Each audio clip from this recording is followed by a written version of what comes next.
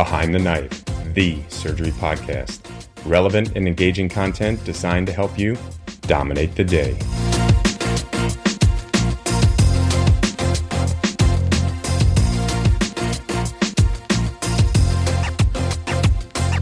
Hi everyone, and welcome back to another HPB episode of Behind the Knife. We're your HPB team with Dr. Dan Nelson from William Beaumont in El Paso and Dr. Freeland from Brooke Army Medical Center in San Antonio, accompanied by residents Connor Chick, Lexi Adams, and myself, Elizabeth Carpenter.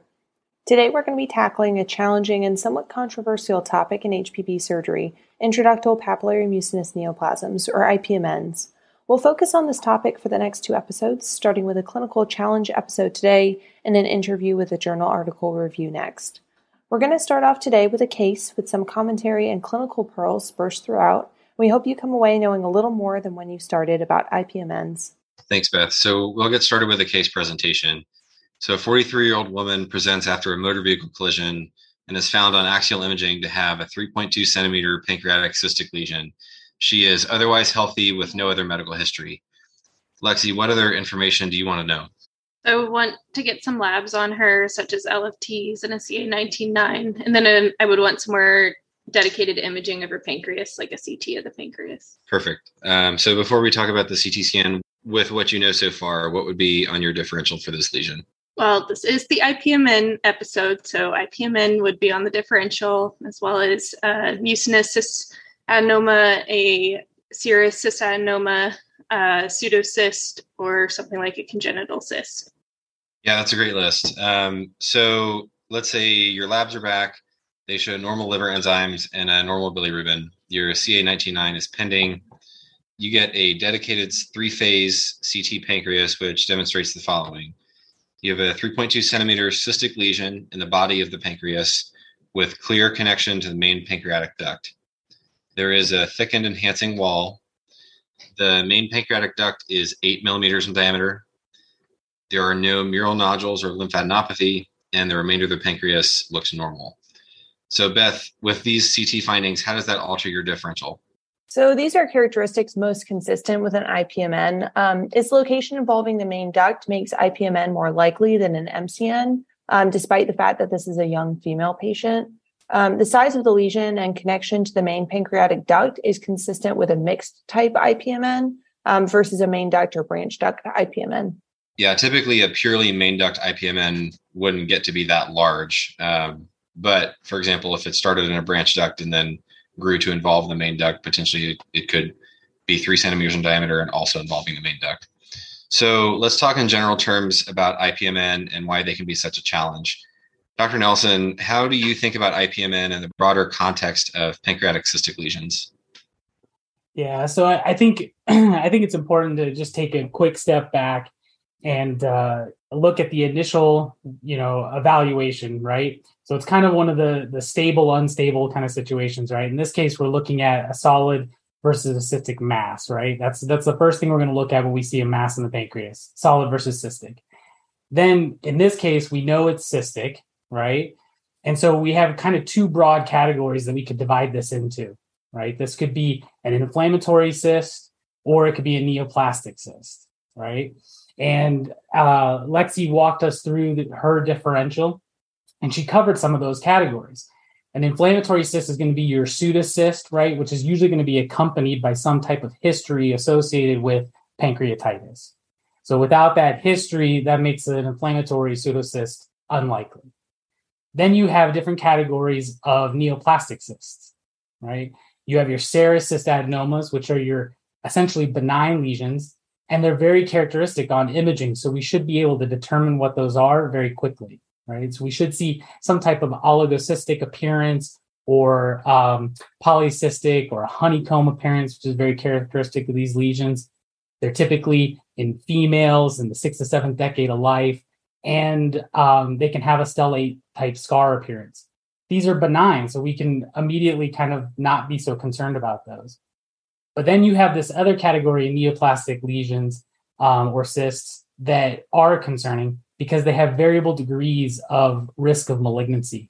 And that's your mucinous cystic neoplasms and your intraductal papillary mucinous neoplasm, right? Once we know that we're dealing with a premalignant lesion, then it's about the next step is going to be characterizing the risk of this being or developing into a malignant lesion. And that's how I kind of approach that in a stepwise fashion. So once I've gone through that stepwise approach and I'm concerned that this is a mucinous lesion, we have to somehow determine that. And the best way to do that is through an endoscopic evaluation. We can do the imaging like Lexi asked for, a CT pancreas, or even an MRI, MRCP, looking for some type of ductal connection. But really, it's going to be an aspirate and fluid analysis of that cyst, which is going to help us to characterize it as being a mucinous lesion or not. The things we look for when we do an aspirate are elevated CEA levels. Typically, there hasn't been a uniform standard for this, but typically institutions will say greater than 192 is consistent or predictive of a mucinous lesion. The aspirate itself may be mucinous, right? So it may have mucin within it. And then you see things like low glucose levels. And if it's a solitary mucinous cyst, right, it should have low amylase level. Conversely, an intraductal papillary mucinous neoplasm that has a ductal connection may have elevated amylase levels, right?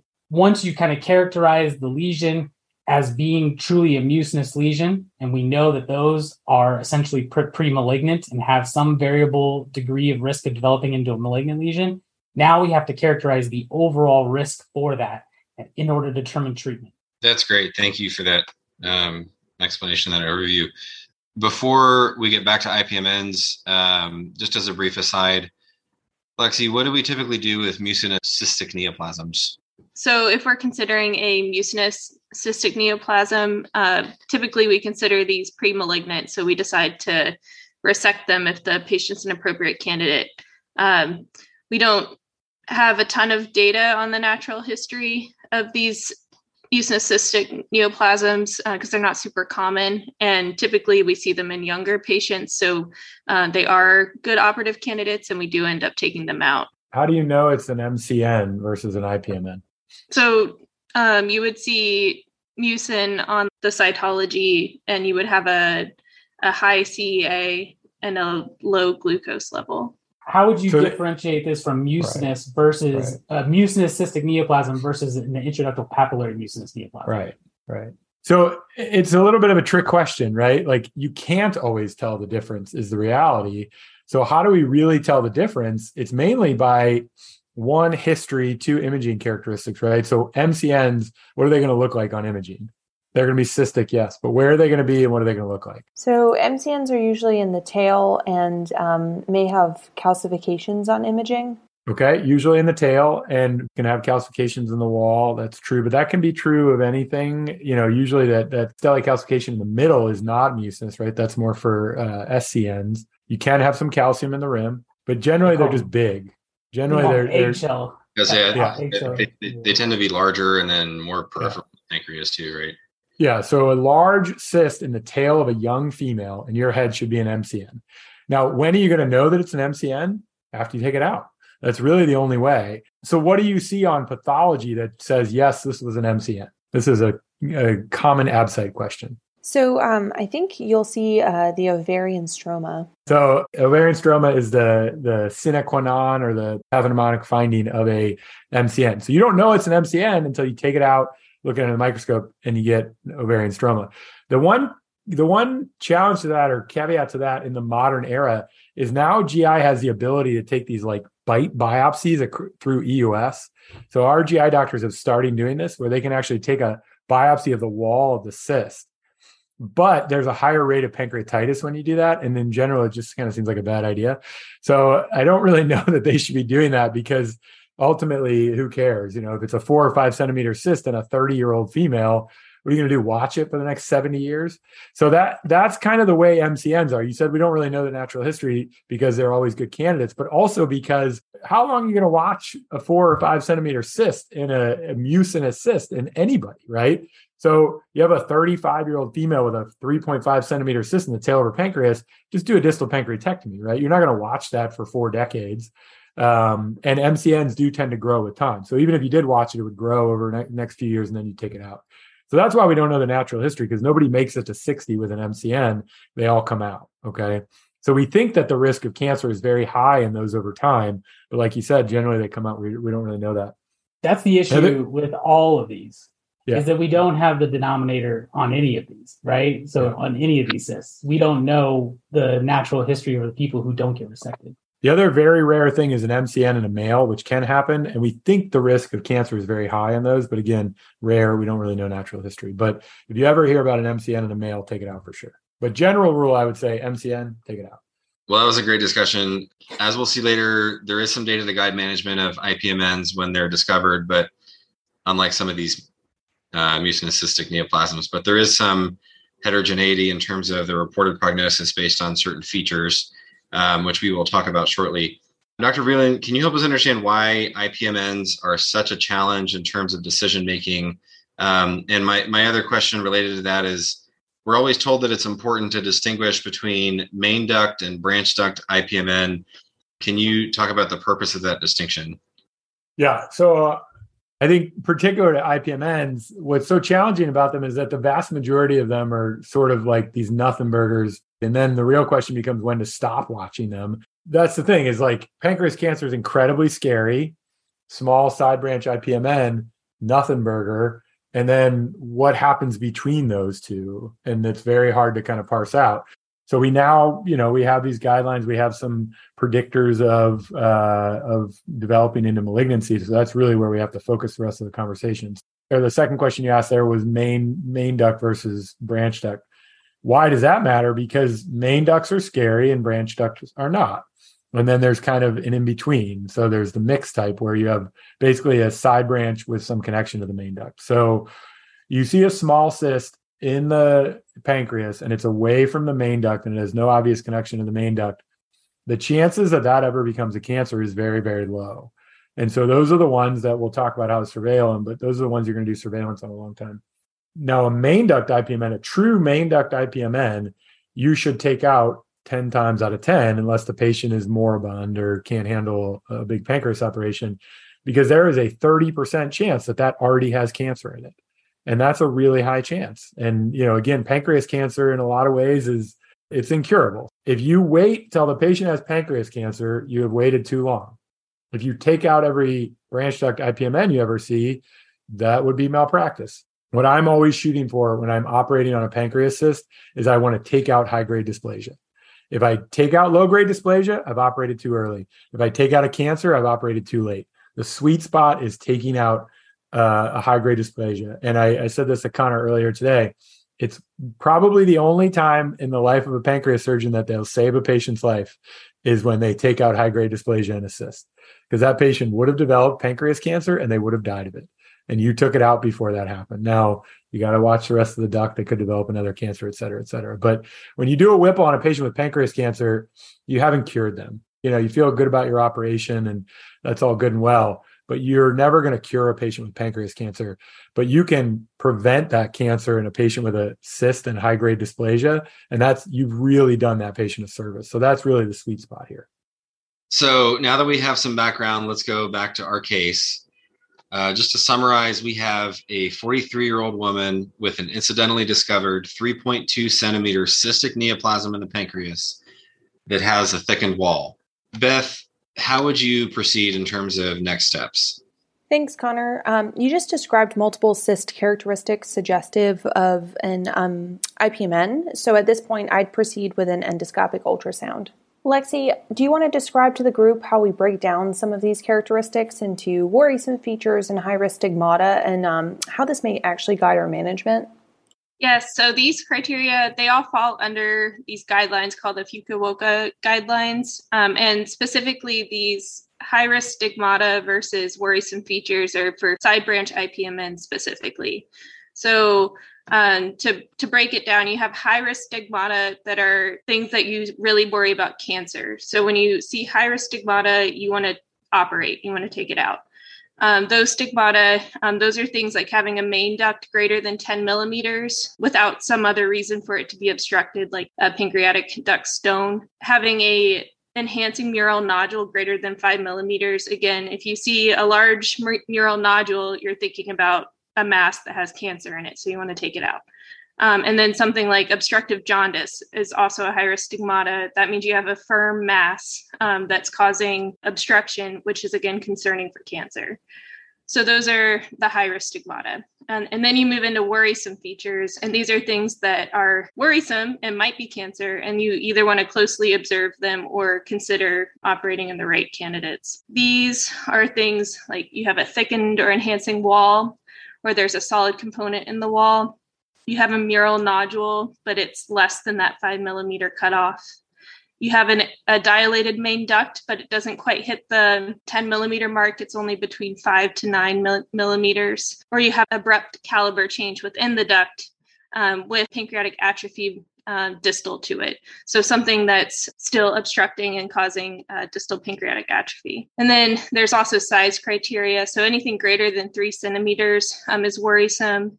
Anything with associated lymphadenopathy, cyst that's growing, and the growth cutoff that they use is greater than 5 millimeters over 2 years. An elevated CA19-9 greater than 37, and then anything with a history of acute pancreatitis. And again, that's related to the fact that it means it's obstructed the duct at some point, which is worrisome that there might be something firm and potentially malignant within it. Yeah, so this is where side branch versus main duct can get really confusing with IPMN, because some of these features, although they're meant for side branch IPMNs, are suggestive that maybe there's something involving the main duct, right? So something else that comes up on imaging sometimes is a fish mouth appearance at the ampulla. I noticed that's not listed as worrisome features or high-risk stigmata, but Dr. Vreeland, how do you typically think about that finding? Yeah, I think, it's a finding on endoscopy. So it's something that your endoscopist should be looking for anytime they put a scope down. To me, it means there's mucin in the main duct. So you either have a main duct or a mixed type IPMN at that point. If you're sure that it's a main duct IPMN, you should probably be operating. The guidelines say if the duct is over a centimeter, 1 centimeter cutoff is sort of like a convincing size. But if I was at 8 and saw a fish mouth on endoscopy, I would operate. And, just to summarize, I think the Fukuoka guidelines are very straightforward. Any of those high-risk stigmata, which is obstructive jaundice, over a centimeter duct, mural nodule over 5 millimeters, you should be operating unless the patient is too sick to tolerate the operation. The other things fall into this kind of like, let's watch it. And then how closely you watch depends on the size and how many of those things. And that's all kind of subject to interpretation. There is, very specific recommendation in these guidelines, but in practice, we don't always follow those perfectly. The more of that stuff that builds up, the more worried you are. And I will tell you, for me, I think mural nodules are very concerning to me. A cyst making a nodule in the wall, to me, that's high-grade dysplasia. So that's the kind of patient that I'm either offering an operation or watching very, very closely. So to go back to our case, we have this 43-year-old woman with an incidentally discovered 3.2 centimeter cystic lesion that we need to better characterize. So Dr. Nelson, what would be your next step to better characterize this lesion? Yeah, so I agree with Beth. I think that in this case, I would proceed with an endoscopic ultrasound and FNA. The thing about the Fukuoka guidelines, they're trying to guide you with some pre-test probability that you're harboring high-grade dysplasia or at high risk of developing an invasive cancer. The endoscopic ultrasound and FNA provide some additional information towards that goal, of better characterizing these lesions. In the first case, with this lesion, we see a clear connection to the main pancreatic duct, but we're not sure that this is a mucinous lesion yet. So doing an endoscopic ultrasound to characterize the lesion, get an FNA, and confirm it's mucin is going to be the first step. The other thing is the endoscopic ultrasound and FNA are going to provide additional information. We are going to be able to characterize the cyst fluid beyond just being mucin. We talked about its role in getting CEA levels. Now, mucin and elevated CEA do not tell us whether or not this is going to be a lesion with high-grade dysplasia or invasive cancer, but it does confirm that it's a mucinous lesion or a high risk of being a mucinous lesion. Quickly to that point, I think a lot of people get confused. They think, well, if the CEA is over 192, it's mucinous. If it's over 2,000, then it's cancer. The CEA number, once you hit that cutoff for mucin, it's meaningless. So the only thing you can tell from a high CEA is yes or no mucin. Absolutely. The other thing that we're looking for on the cyst, aspiration and potentially a biopsy, particularly in a case where you have a thickened cyst wall or you have a mural nodule, is going to be tissue. And so cytology is generally pretty insensitive, but you may have cells on your aspirate that show atypia, which increases your suspicion for high-grade dysplasia or invasive cancer. And then the biopsy itself, you may get enough tissue to be able to tell you, is it malignant or not? And then lastly, the important thing that we are getting now in modern, treatment of these lesions and diagnostics of these types of lesions is mutational analysis, right? So KRAS mutation is pretty ubiquitous and tells you that you have a mucinous lesion. So in addition to having elevated CEA levels, in addition to finding mucin or having a KRAS mutation, those all are very confirmatory that you're dealing with a mucinous lesion and therefore a pre-malignant lesion, right? With a branch duct intraductal papillary mucin neoplasm, now we know that if you have concurrent KRAS and GNAS mutations, that you are dealing, in fact, with a branch duct IPMN. Okay, so this is a ton of information that you're getting just from examining the cyst fluid, obtaining a biopsy, doing some mutational analysis. So very informative to guide treatment or surveillance. Awesome, thank you. For patients who do undergo EUS for worrisome features, who don't have any additional high-risk stigmata and don't have any biopsy findings that are consistent with malignancy, as we talked about before, the Fukuoka guidelines would tell us that we should proceed with surveillance imaging. So, Lexi, what does that involve? So based on the Fukuoka guidelines, they separate their surveillance recommendations into size criteria. So for 1 centimeter, 2 to 3 centimeters, and greater than 3 centimeters. For that 1 to 2 centimeters, you repeat a CT or MR in 2 to 3 years. But if you fall within that 2 to 3 centimeter range, then you get a CT or MR every year for 2 years, and then you can lengthen that interval if cyst doesn't grow. And then you also want to get an EUS in 3 to 6 months as well. And then if the cyst is larger, greater than 3 centimeters, you use closer surveillance and you alternate between MR and EUS every 3 to 6 months. And then if it's a young and fit patient and you're considering surveilling this person over a very, very long period of time, you would just consider operating earlier on. Perfect. Dr. Vreeland, how do you typically approach using these guidelines in practice? How do you decide between CT and MRI? And then when the guidelines make statements like consider surgery in young fit patients with the need for prolonged surveillance, what are the kind of things that you think about when you're making that decision or that consideration, whether to offer an operation in those patients or not? So I think CT MRI, I would almost always err on the side of using MRI because a lot of times these patients are going to require repeat imaging over and over and over again, and getting that many CTs is probably a bad plan. The one caveat to that is I always get at least one high quality CT before I go to the OR, and it has to be multi-phase, right? Because I really want to understand the arterial and venous anatomy anytime I'm touching the pancreas. So they're always going to get one high quality CT. But beyond that, I basically do MRI and EUS for all the imaging of these. Left and right pancreatectomy are always different in my mind. So a Whipple versus a distal, it's kind of like the MCN discussion, right? A 3 centimeter MCN that's out on the tail of the pancreas, I'm taking that out every time. Or it's an IPMN. How do I know which one it is until I take it out? I don't.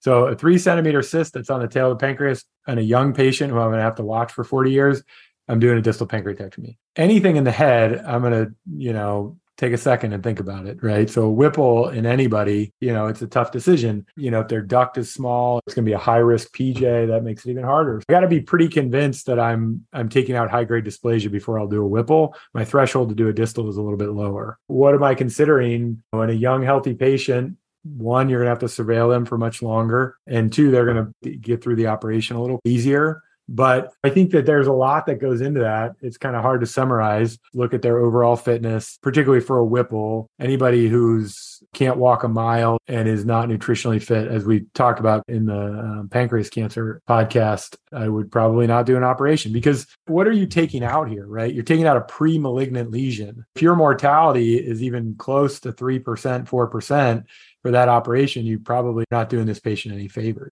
The other consideration with surveillance of these is when to stop. I think the hard truth is that we don't know when to stop. And there are reports of these progressing after years and years and even like a decade of no change. Unfortunately, at this point, we're kind of stuck doing surveillance on these for a very, very long time. Yeah. So let's talk about the converse of, as opposed to we're going to stop surveillance, let's talk about the situation where we have a patient under surveillance for worrisome features, and then something changes. So we're surveying them for a reason. Let's say something changes with their imaging. Are there specific things for a patient down that pathway that would push you towards offering an operation? Obviously, development of specific high-risk stigmata. I think we would all agree that those are patients that probably should be offered an operation. But, what if they just have an increasing number of worrisome features, for example? Yeah, I don't know that there's a specific right answer for that. As you get closer to these thresholds, you're going to offer surgery. It's not like PDAC where you meet the patient, they have a diagnosis of cancer, you're talking to them about chemo and surgery, right? You have a little time with these patients. And when I meet these patients, I generally talk to them about the operation the first time I meet them.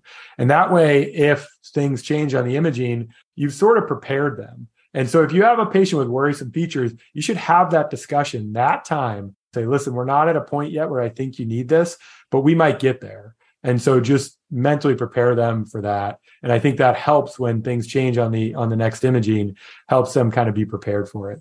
Yeah, no, that's great advice. As you mentioned, these are situations where we're hoping to operate for high-grade dysplasia and prevent a cancer before it ever happens. The corollary to that would be, how often does that happen? And do we know the answer to that? And which sort of leads us into the bigger question of over-treatment or under-treatment. And certainly this is sort of a hot topic in other fields. Dr. Nelson, where do you think we are on this right now with IPMN, with the current guidelines? Do we have an answer to that question? And if so, what do you think? Yeah, I think there is some accumulating data. So the Fukuoka guidelines were initially published in 2006, revised in 2012, and then again in 2017. And each time what they're doing is trying to improve selection of patients for surveillance versus surgery, right? And I think there's ample data that shows that we are operating less on IPMNs, particularly branch duct IPMNs, and surveying these patients, for longer periods of time. One of the things that we're lacking in data collection with this disease process is really that denominator, right? What is the risk of progression in absence of resection? The rates that, like Dr. Vreeland, mentioned earlier, you have a range of invasive cancer and high-grade dysplasia and main duct IPMNs rate up to 60%, right? But we don't know what percentage would progress with just observation.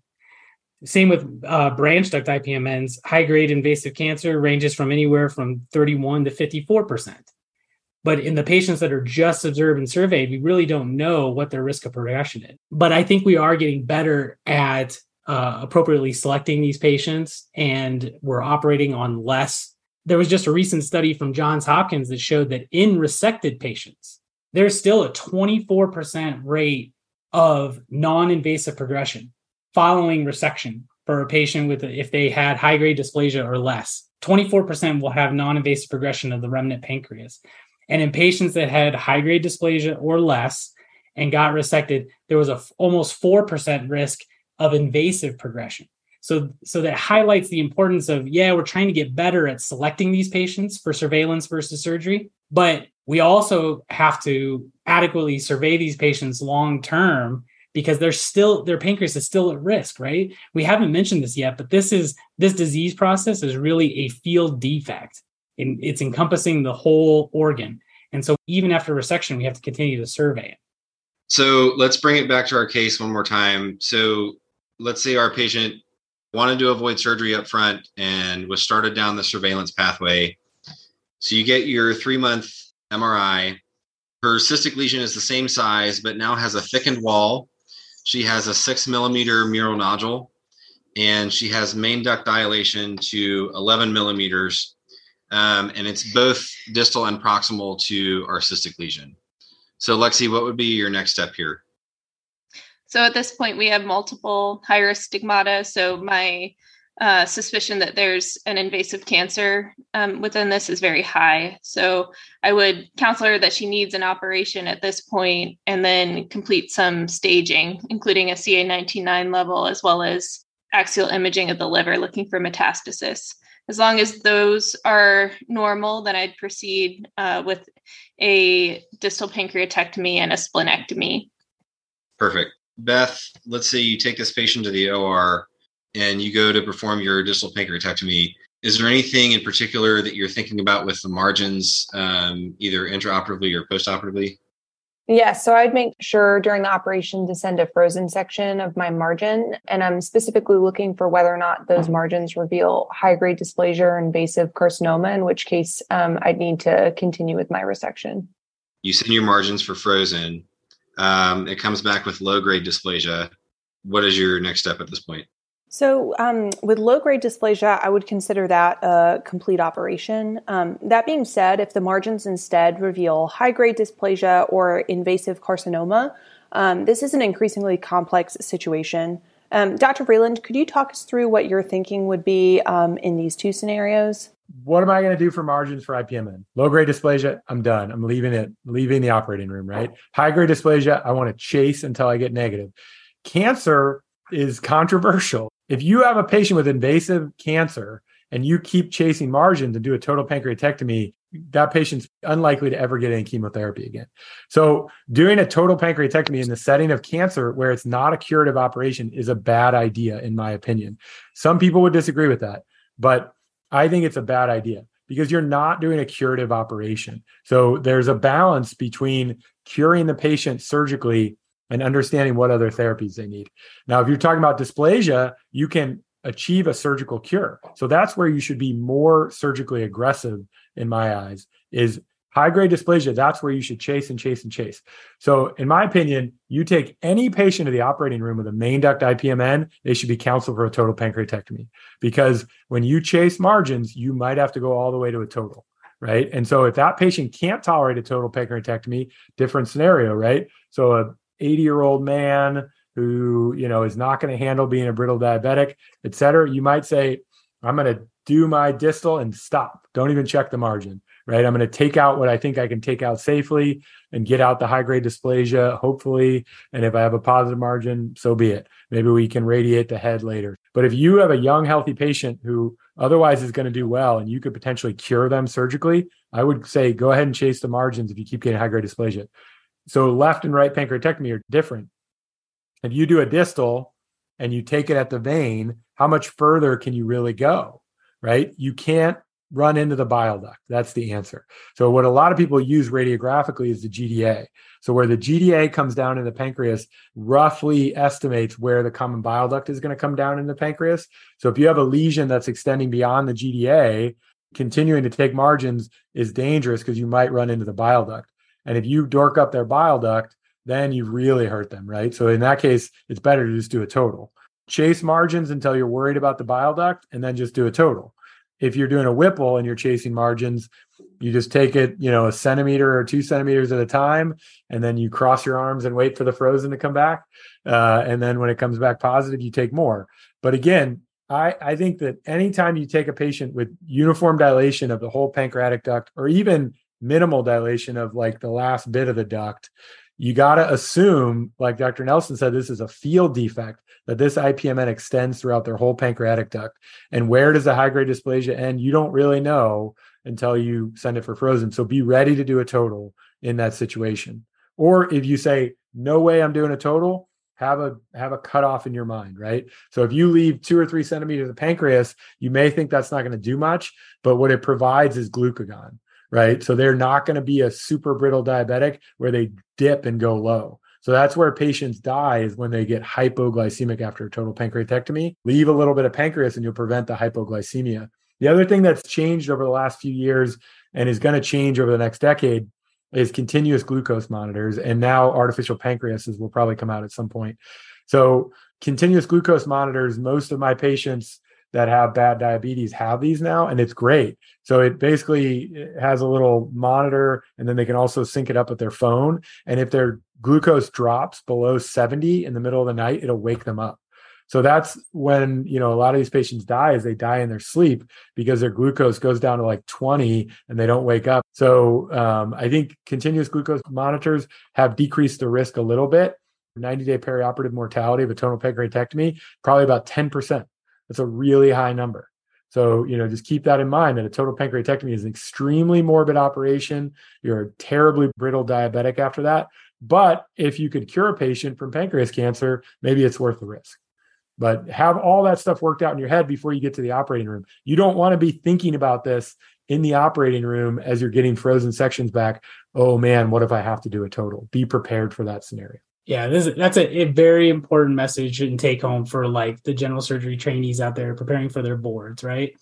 Given an IPMN, counseling the patient for the potential of a total pancreatectomy is critical aspect of your counseling, right? Because if you don't counsel them, the examiner may take you there. In large multi-institutional series have shown that with IPMN, up to 20% of patients will end up with a total pancreatectomy.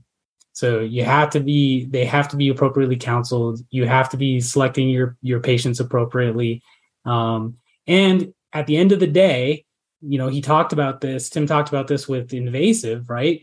You have to balance the morbidity of the operation. This always comes up with margins for lots of different cancers. You have to balance the morbidity of the operation with the biology of the tumor. And if you're chasing margins, that's likely an indicator that your surgical technique is not going to overcome the poor biology of that patient. One final thought on margins. If you have an invasive component and your margin comes back positive for high-grade dysplasia, Lexi, do you care about that? I mean, yes, you would. No, you don't. You don't care at all. This is analogous in breast surgery to this thing with the 2 millimeter margin on DCIS, right?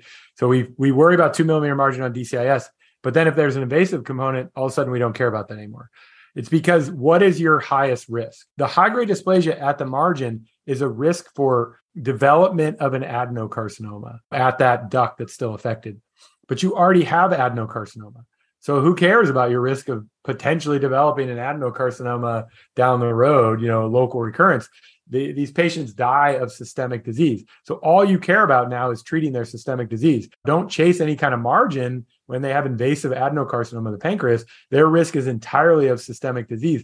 Get them to systemic therapy. So if you have high-risk stigmata in your IPMN, it is reasonable to actually cut through what you think the worst area is and send that for frozen.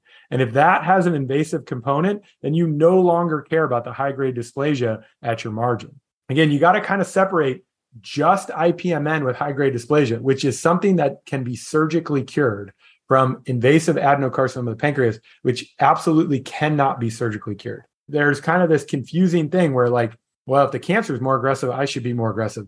That is not true, right? You should be surgically aggressive when you can, like Dr. Nelson said, when you can beat the biology.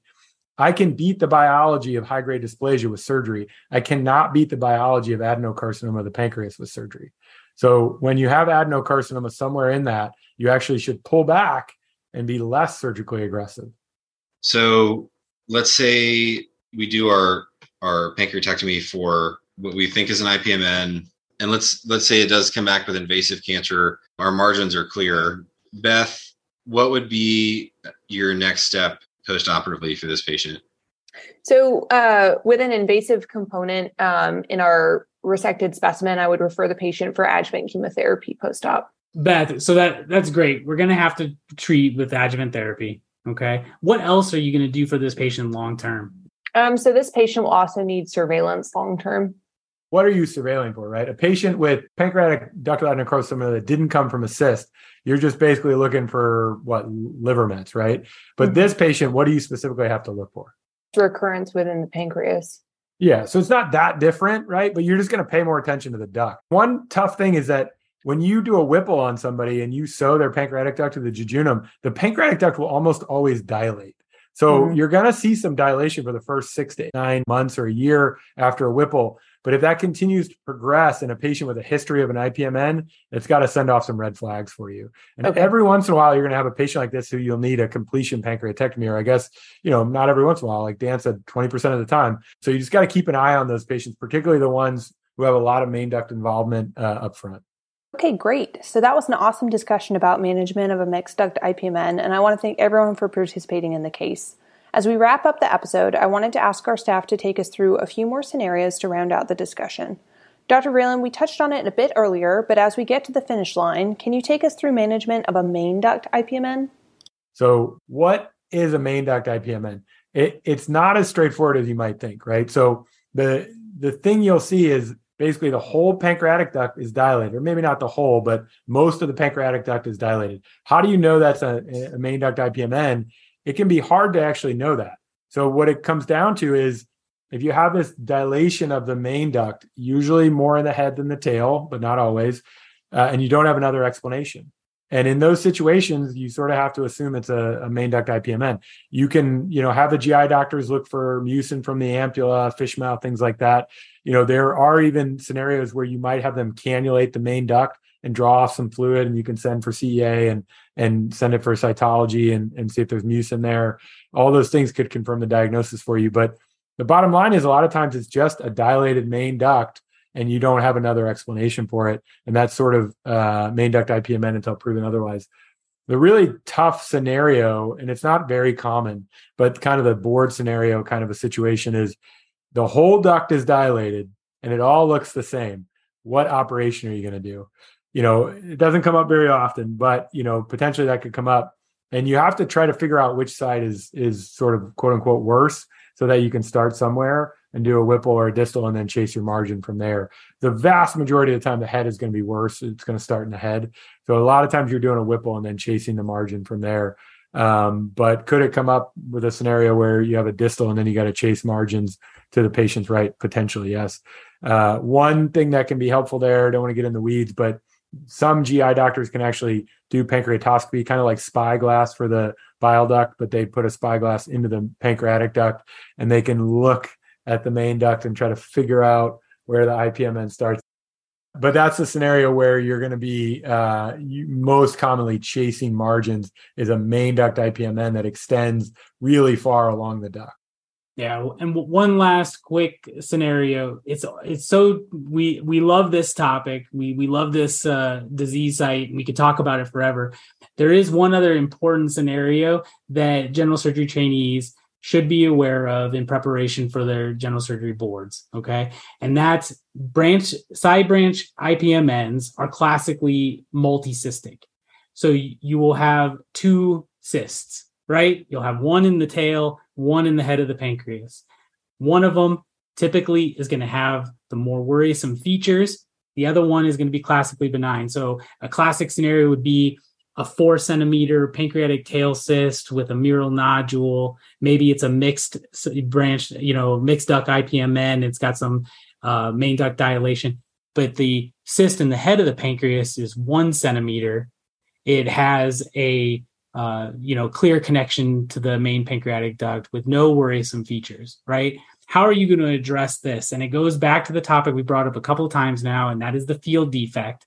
You're going to treat the more worrisome, right? And you're going to continue to survey the more benign appearing, right? So in what I've just presented, you would do your distal pancreatectomy and you would survey the head of the pancreas, right? So if you're given two, you're going to treat the more aggressive, you're going to monitor the less aggressive appearing. Thanks, Dr. Nelson, for a great conclusion to our discussion on IPMNs as part of the Clinical Challenges in HPB Surgery series. In our next episode, we plan to talk through a journal article followed by an interview regarding management of IPMNs. Thanks, everyone, for sticking with us, and we'll see you next time. Be sure to check out our website at www.behindtheknife.org for more great content. You can also follow us on Twitter at Behind the Knife and Instagram at Behind the Knife Podcast. If you like what you hear, please take a minute to leave us a review. Content produced by Behind the Knife is intended for health professionals and is for educational purposes only. We do not diagnose, treat, or offer patient-specific advice. Thank you for listening. Until next time, dominate the day.